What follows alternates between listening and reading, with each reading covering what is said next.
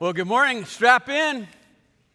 Woo, we are on 1 Samuel chapter 17. Go there. Good things. Today we're going to learn how to slay a giant. That's the passage we're going to look at today. Anybody in the house want to kill a giant? Yeah. Let's make this a fun time.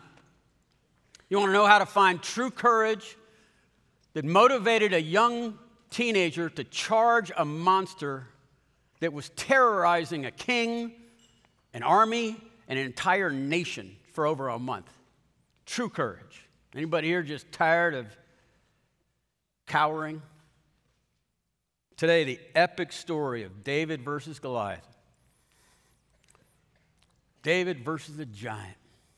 What's the giant in your life? I mean, life just brings us giants to give us opportunities to trust God in whole new ways. Giants are circumstances or whatever that cause us to be fearful or angry. We realize that we can't control this part of our life. It's different for different people because people have different fears, different things they're afraid of losing or experiencing. And so one person can run into a burning building without fear, but maybe that same person can't go to a counselor's office. He's afraid of a counselor, but not of a fire. So it could be an event, a memory, it could be an addiction to overcome, it could be a person, whatever it might be, but it's just shows you can't do this. You're losing all the time. And here's the thing about giants, know this, they're patient. I mean, they'll just stay there. They'll stand over you and mock your fear or anger for a day or a month or a decade. Giants don't leave until someone kills them. And we're going to learn how to slay a giant today. You want to kill a giant? Yeah. You're going to need real courage. That's going to be the theme. You're going to need real courage. And there's different kinds of courage. Not any courage. David and Goliath both have courage. It'll be real versus fake. And if you want to kill a giant, you're going to find out the courage comes from different sources. That's the key. It's what these men put their trust, their faith, their hope, what they boast in, that's how they get the courage that they have. And if they boast and have faith in things that are foolish, they're going to have a foolish kind of courage. David and Saul and Goliath are all trusting, but they're trusting in different things.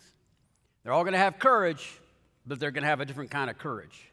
The theme today, how to slay a giant, is where does true courage come from?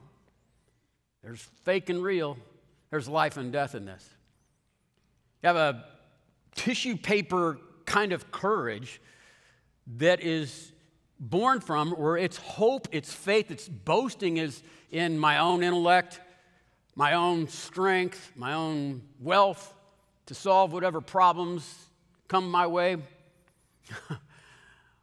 Doesn't take much if it's tissue paper, just a little bit of water and it dissolves. But true courage that's based on faith and trust and hope and boasting in knowing the nature of Jehovah God and what his values are and how to live accordingly, that will be a courage that's as hard as diamonds. So just to make this perfectly clear, because that's the theme of the story, courage has a source, and the source is what we put our faith, hope, trust, what we boast in. Just to make sure that if I'm making this confusing, there's a passage in the Bible that just says, don't put your faith, trust, hope, boast in these things, but rather do this. Watch, it's just a list of, and it shows up in our story, but in Jeremiah chapter 9, he says, this is what Jehovah says. Do not let the wise boast in their wisdom. Don't let the powerful boast in their power. Don't let the rich boast in their riches. But those who wish to boast should boast in this alone, that they truly know me and understand that I am Jehovah, and who demonstrates unfailing love and who will bring justice and righteousness to the earth.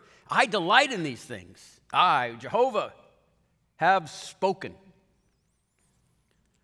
These are three things foolish people put their faith in because it's not wise and it's going to end with a courage that can't handle a giant that comes into their life.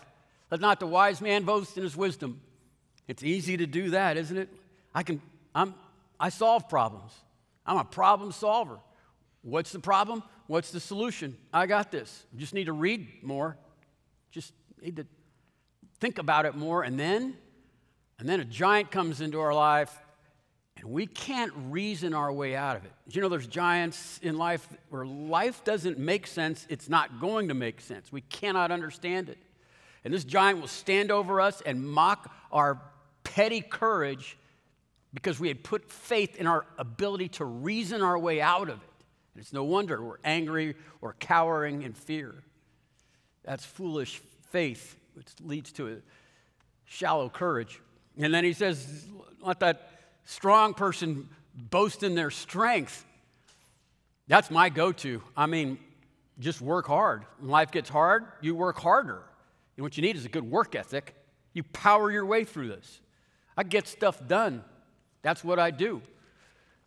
And then life, giant, shows up in your life and says, oh, no, there's not enough hours for this. Your work ethic won't fix this.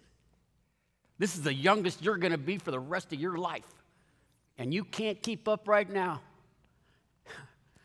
Look at you. You know, I mean, most people can juggle, 4 balls? I can juggle 6. And then life, giant circumstances, says, here's 30 balls.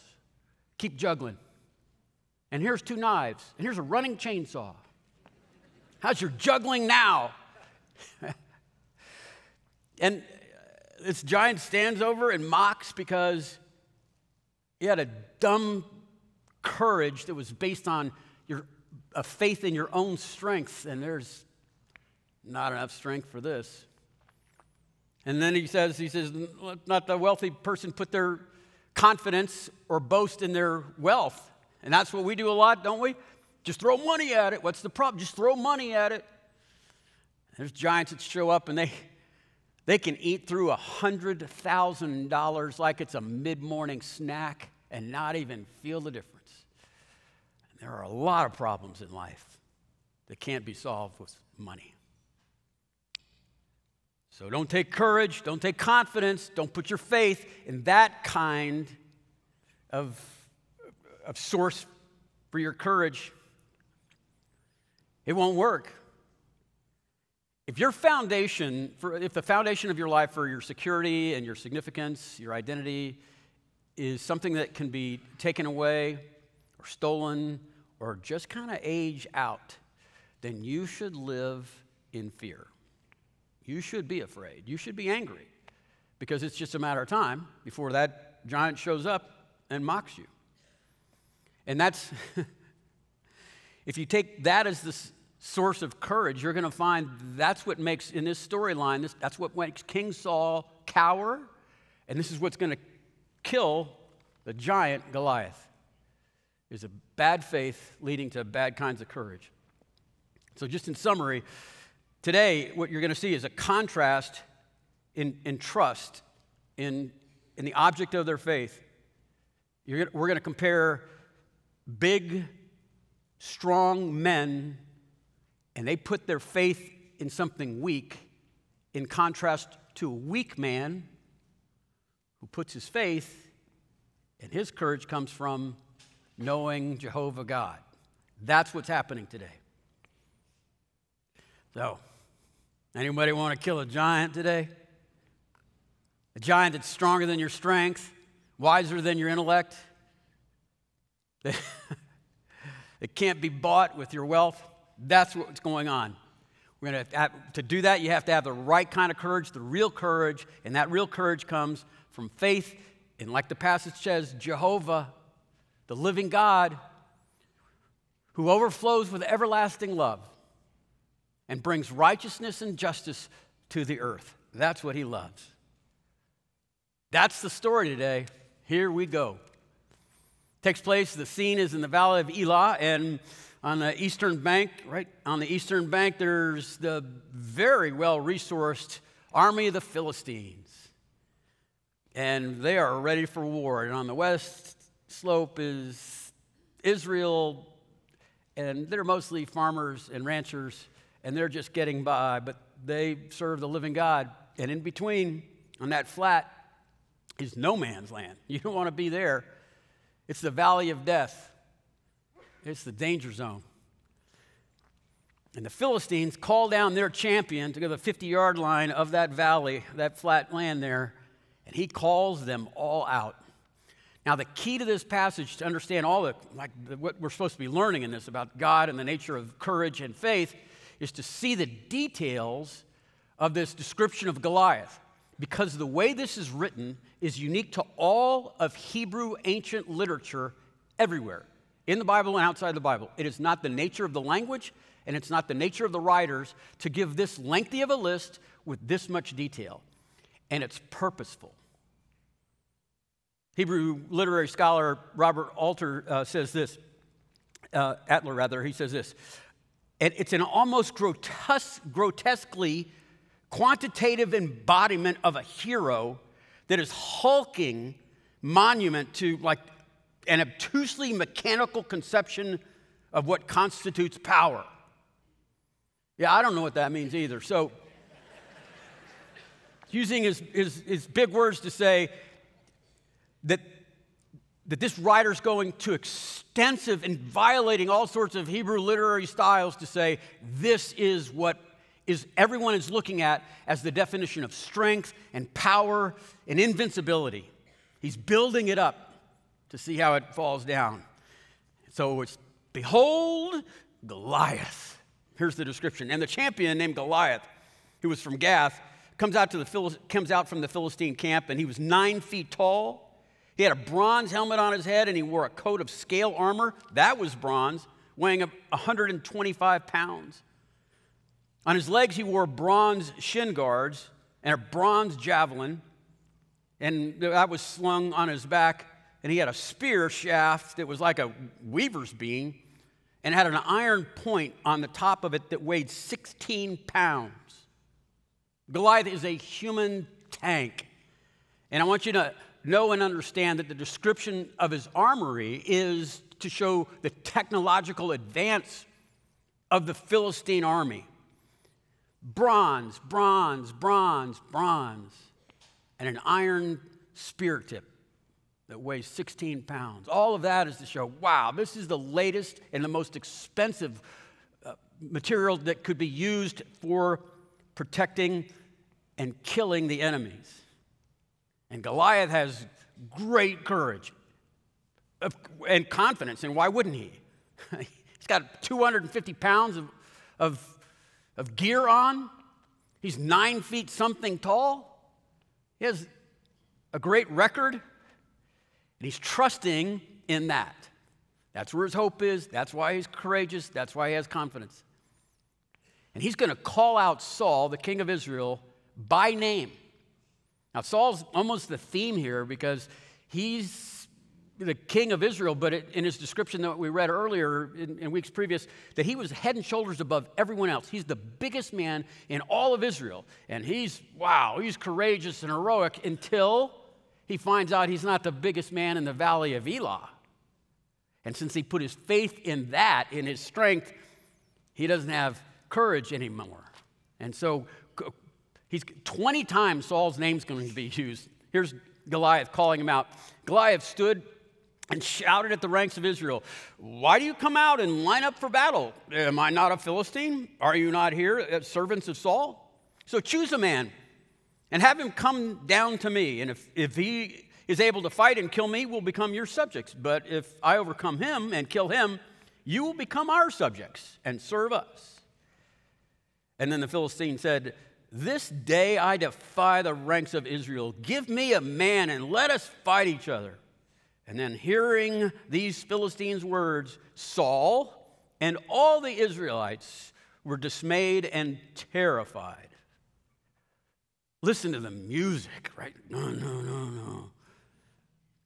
Watch this author tell a great story, because the next scene is 18 miles away, and there's a little sheep running across a pasture, and a butterfly lands on his ear. And there's a shepherd boy under a tree playing a guitar. Look at the contrast. The next sentence. David, the youngest, went back and forth from Saul to tend his father's sheep in Bethlehem. 3 words are describing this young boy. He's 17 years old, but he's the youngest. He's a shepherd boy, and he runs errands. Now back to the battle. 40 days, it says. Look what it says. 40 days the giant comes out. Excuse me. For 40 days the Philistine came forward every morning and evening and took his stand.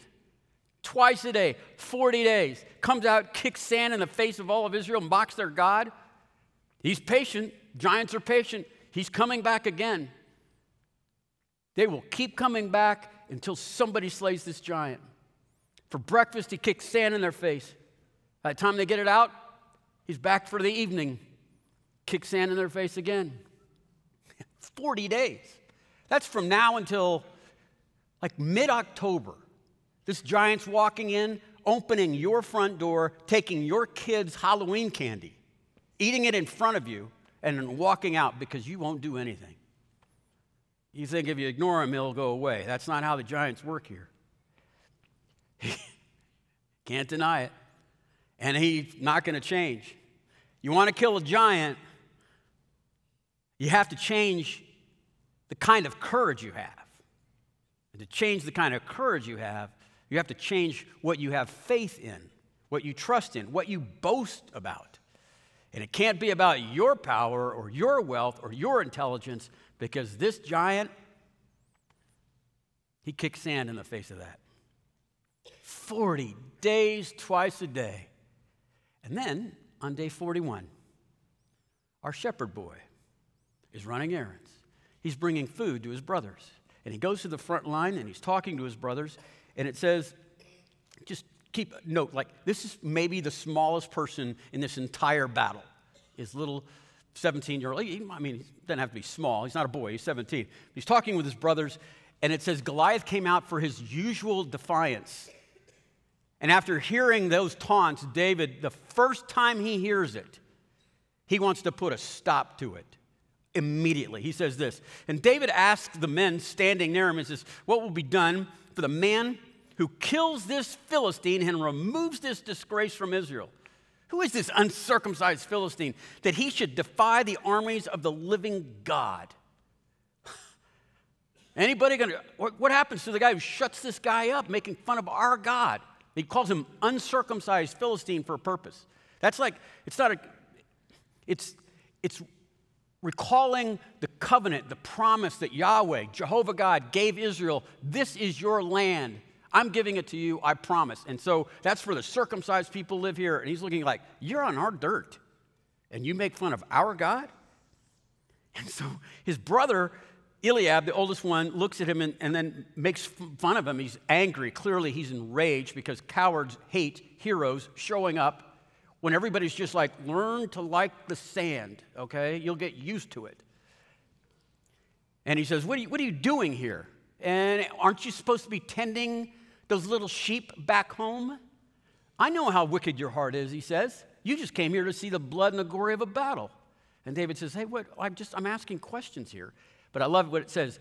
And he turned away from Eliab because this hero has almost zero tolerance for cowards.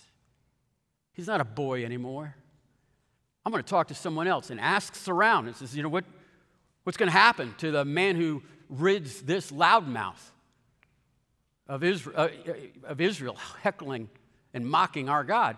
And so say, well, Saul, just doing what Saul does, he's not going to fight him, but he's promised great wealth to that man. He's going to give you a daughter, one of his daughters, to be married to you, and you'll be tax-free for the rest of your life. And David, oh, wow, okay. Who do I talk to? Next thing you know, he's in the presence of Saul himself. Saul hears about this young shepherd boy wanting to take on the battle. David, when he meets Saul, he says, let no one lose heart because of this Philistine. I will fight him. That's what it says in Hebrew. There's a Greek translation of the Old Testament. It's called the Septuagint. And in the translation, it's common, even in our only English translations, there's a little bit of a commentary added. And so when they translated, it said, let not the king lose heart. Because that's who the audience is.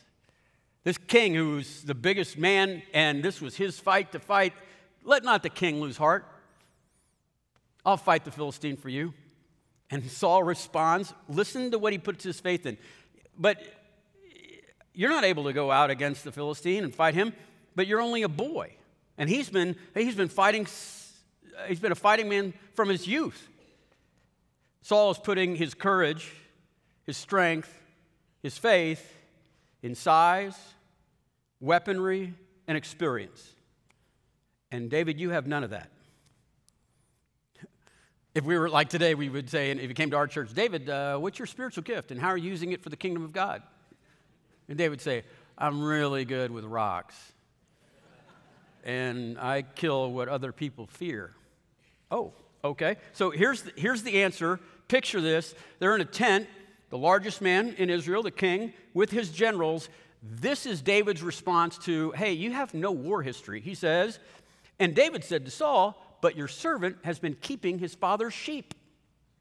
Yeah, you're supposed to laugh. Wait, what? You've been keeping sheep? That's your answer? Your father's sheep. And listen to the faith that David has. Here's the key. You have to have real courage. Real courage comes from real faith. What's the real faith? In the Lord. This is where David puts his faith. It's graphic. And when he's shepherding sheep, he continues. He says, look what he's boasting in. When a lion or a bear came and they carried off a sheep from the flock, I went after it and I struck it and I rescued the sheep from its mouth. Now, when it turned on me, I seized it by the hair and I struck it and I killed it. So look, your servant has killed both a lion and a bear. This uncircumcised Philistine will look like one of them because he has defiled the armies of the living God. For Jehovah, who delivered me from the paw of the lion and the paw of the bear, will deliver me from the paw of this Philistine. There it is. There's where his faith is. That's why he has the courage that he has. And his courage can overwhelm any odds against him. You want to know how to kill a giant? Yeah, right? You do. Here's the first thing. You have to get courage from the right source of faith. You have to get courage from the right source of faith. It's faith in God. What everybody else sees, and that's why the narrator writes it that way with all those details, that's what everybody sees is this giant hulking man with all of this equipment and technology. And David sees a tiny little man making fun of the God of Israel. He knows and enjoys Jehovah, who is overflowing with love and brings justice and righteousness to the valley of Elah. He gives Jehovah credit. He gave me victory over that lion, victory over that bear. He's going to give me victory over this Philistine. I mean, know this. I mean, right? David is an exceptional athlete. He's a phenom. He's a marksman. No doubt about that. He's practiced with that. He's taken 10,000 reps. He's good. But that's not what he's bragging about. That's not what he's trusting in. And it would be like you and I, let's say we're driving to an interview for a job. Sure, we do the homework. We practice. We ask for advice on how to do an interview well. And maybe we're quite good at interviewing.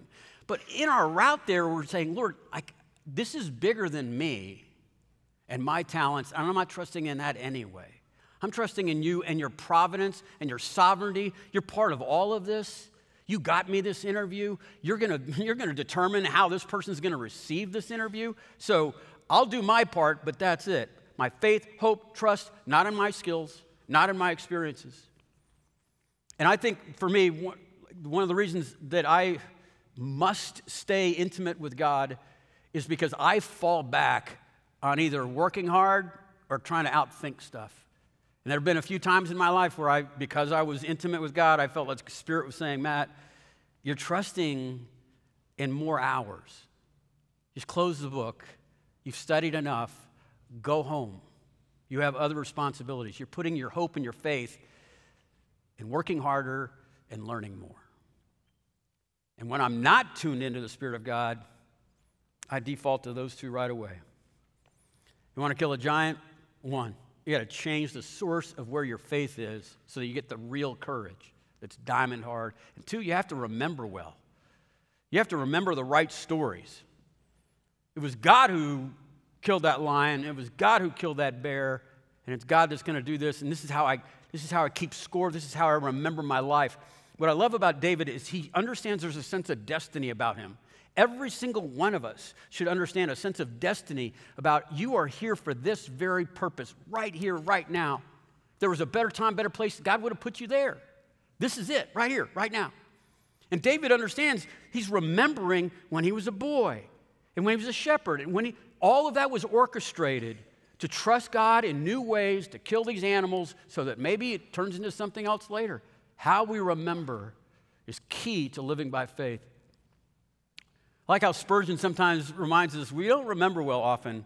Here's a pastor Spurgeon said, some saints have very short memories.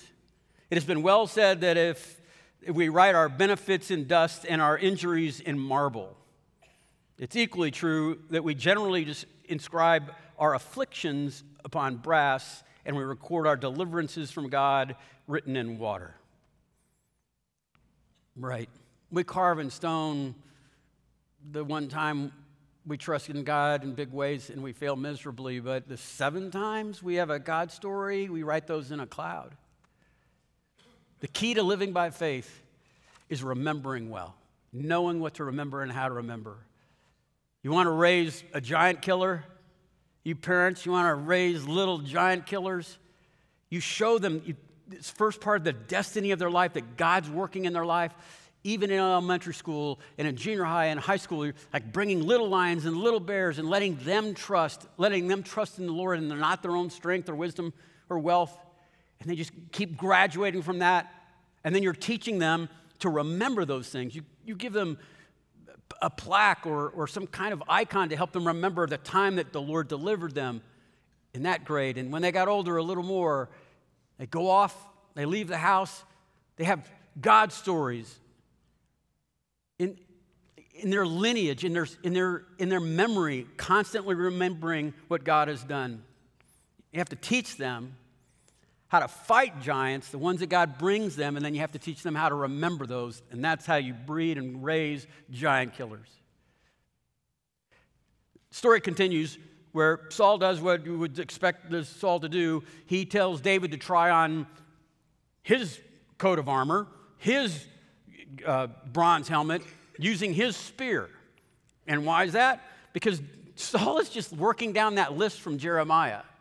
Let not the strong man boast in his strength.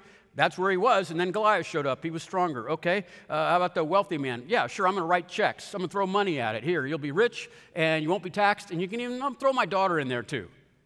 And now it's like wisdom. I'm the wisdom, the technology of my armory. You can use that.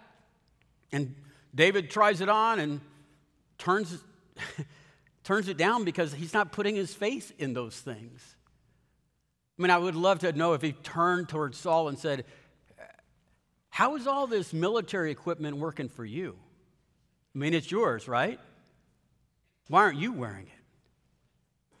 He doesn't have a lot of patience for cowards. So David takes his staff and starts to leave. And the last words that Saul says to him before he leaves, he says, go and may Jehovah be with you. Really? Okay. So here's the story. In this corner, fighting out of Gath, 9 feet plus inches, weighing over 400 pounds, covered in about 222 pounds of the best technology the military can provide. He has a fighting record of 127 victories, all by death, and 0 losses. He is Goliath, the terror. And in this corner, from the little town of Bethlehem, a teenage shepherd boy. And I can see that you brought your Oh, you brought your shepherd's staff. Good. And he's never fought. What'd you say? You killed 2 animals? That's cute. That's good. 2 animals. David, the baby-faced shepherd. That's what we're supposed to see. And while all of this is happening, Israel is beginning to panic. Some of the men are literally fleeing. Goliath is putting his chest out like an easy victory. Saul is very nervous and terrified. David's brothers are mocking him still. And while all of this, David is unmoved. He goes to the stream in the valley there and picks up 5 smooth stones. And it says he puts them in the pocket of his shepherd's pouch. And then in verse 40, we are 40 verses in, and then the author says, and he took his sling towards Goliath. Wait, what? He's got a what? He's got a sling? No one's mentioned a sling. Yeah, maybe it'll come up later. Goliath sees him, and it says he despised David. And he despised him because he was a boy and ruddy and handsome. And he says, am I a dog that you come with me with sticks? And now they're going to exchange trash-talking speeches, and there's going to be more time spent on those speeches than there will in the fight, because this is where we learn how to kill giants in our life. Goliath says, look, little boy, I'm going to take your carcass, and I'm going to feed it to the birds of the air and the beasts of the field. You're wasting my time here. And then David responds with, and David said to the Philistine, you come against me boasting about a sword and a spear and a javelin, and I come to you, against you, in the name of Jehovah Almighty, the God of the armies, whom you have defiled. This is what's going to happen. The Lord is going to give you into my hands. I'm going to kill you. Then I'm going to chop your head off. And then, the beasts of the fields and the birds of the air, they're going to feast on the carcasses of all the Philistines, and we chase you all the way back to Gath. Okay, there's that. And this is going to happen for this to happen, for the world to know. It says, and the world will know that there is a God in Israel. And all those who gathered here will know that it's not by sword or spirit that Jehovah saves. The battle belongs to Jehovah. We're not going to boast in sword and spirit. We're not going to hope in wisdom. We're not going to hope in wealth. We're not going to hope in power. This is what it looks like. We're going to hope in the Lord. And then Goliath took 2 lumbering steps towards David. David ran to the giant, picked up one of his stones from his pouch, slings it, throws it at the giant, hits him right in the forehead. It sinks into his skull. And then Goliath falls forward, face down. Timber. The bigger they are. That stupid giant. He has faith in sword and spear and javelins. Who brings a spear to a gunfight? Look what it said. And David triumphed over the Philistine with a sling and a stone, without a sword in his hand, and he struck down the Philistine and killed him. So David ran over to him and did what he promised he'd do. He's not quite dead yet. He takes the sword out of the scabbard of Goliath, because he didn't have time to pull it out himself, kills Goliath with it, cuts his head off, holds it up to the crowd. Philistines panic, and sure enough, the Israelites chase them all the way back to the gates of Gath, killing them and leaving their carcasses for the beasts of the field and the birds of the air, just like David said. You want to kill a giant, anybody? Anybody? You want to kill a giant? You got it.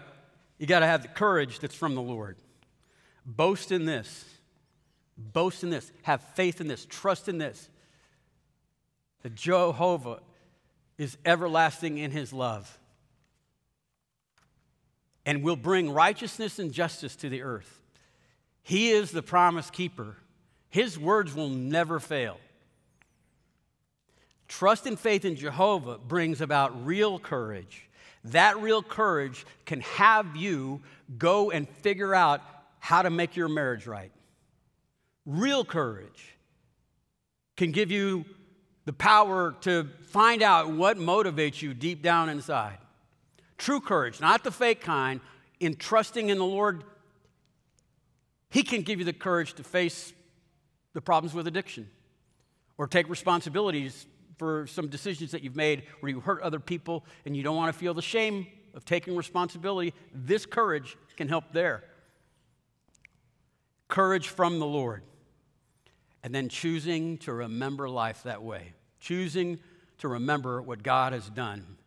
Every single one of us needs to have a sense of destiny about our lives. That God has been working all in our lives to bring us to more courageous opportunities, more courageous events where we can have God stories. Did you notice that every one of the losers in this story mocks David for the very thing that God used to make him a giant killer? Being a shepherd boy. He's banished to the hills where he's bored to death, and he learns how to use a sling like a sniper rifle. And it is in that disgraceful act of being the young shepherd boy that he kills this giant.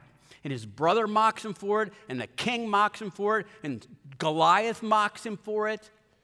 And David's like, God is working in my life. His hand is upon me, and his sovereignty is working in my life so that I might understand and know how God works for such a time as this. We all are supposed to have an overwhelming sense of destiny. God is doing things right now to make us, with the right kind of courage and the right kind of trust, to slay giants now and in the future. Any warriors in the house? Just tired of sand getting kicked in your face? Every morning, every afternoon, change your courage by changing the source of where your faith is. Change who and how you boast. Let's build a church of warriors. What do you say? Raise up a generation of giant killers. I love this story. You know, let me tell you what happens after the giant killing. Doesn't make it to the cartoons. Saul is watching from his perch in a safe distance from the battle and says, "Who's the kid again? Like, bring him to me." So Abner, his general, brings David into his presence, and David, it says, shows up to Saul with Goliath's head. He's got his head in one hand and his Goliath's sword in the other. The whole point, hey, big, tall, strong King Saul, the shepherd boy's back. Was this who you were having trouble with? You got any other problems for the shepherd boy? Because I got 4 more stones. Then, part 2 of the aftermath, David walks 5.5 hours back towards home carrying the head of Goliath and that sword. And he deviates to Jerusalem, 5 miles north of his little town of Bethlehem.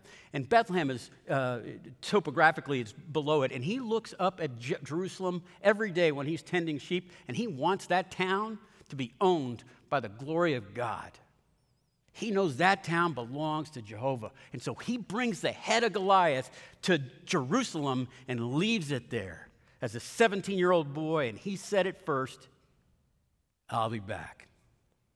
And he'll make that the capital of Israel one day. Then he goes back home, back to shepherding. Brings the sword in to his tent where there's a bear skin rug and mounts it up on his wall right next to that lion head. But this is a different David, because this changes everything. I'll quote from King Arthur, and fate leaves Arthur to pull the Excalibur from the stone so that he might embrace his true destiny as a legendary fighter and a leader. That's what's happened in David's life. He's pulled Excalibur. And that boy that left those fields at the beginning of the story, he'll never come back. Because now, David the warrior, the king-elect, the man after God's own heart, is the storyline from this time forward. Come back next week. We'll learn some more. Is there anybody in the house that wants to kill a giant? Yeah. Let's make ourselves giant killers. Lord Jesus, I'd ask that your Spirit would help us understand that you'd cut us to the quick when we put our faith in things that are temporary, that can be lost, that can be just grow old, that we have our identity in maybe our appearance or our wealth or our intelligence or our work ethic, whatever it might be, Lord, and we run with confidence, pride, and these things come into our lives, and we become angry and afraid, and they're all allowed by you and your providence as another giant to kill so that you'll have still another God story to glorify Jehovah with. So, Lord, I'd ask that you would bring those to our minds and help us realize where we're putting our faith, our trust, what we boast about. And I confess it is sinful when we put our faith, trust, hope, and we boast about ourselves and our attributes and gifts that you've given us. Lord, let us be a church of giant killers that raise giant killers, because we know you are Jehovah God, the Lord of all the armies, and you've given us these giants just to mount on the walls of eternity, to tell stories about in future lives together, about how you worked in us to overcome the things that we fear. We pray this in great hope and trust in the nature of your overflowing love, and that you'll bring justice and righteousness to this earth. That's what we boast about. We pray this in Jesus' name. Amen.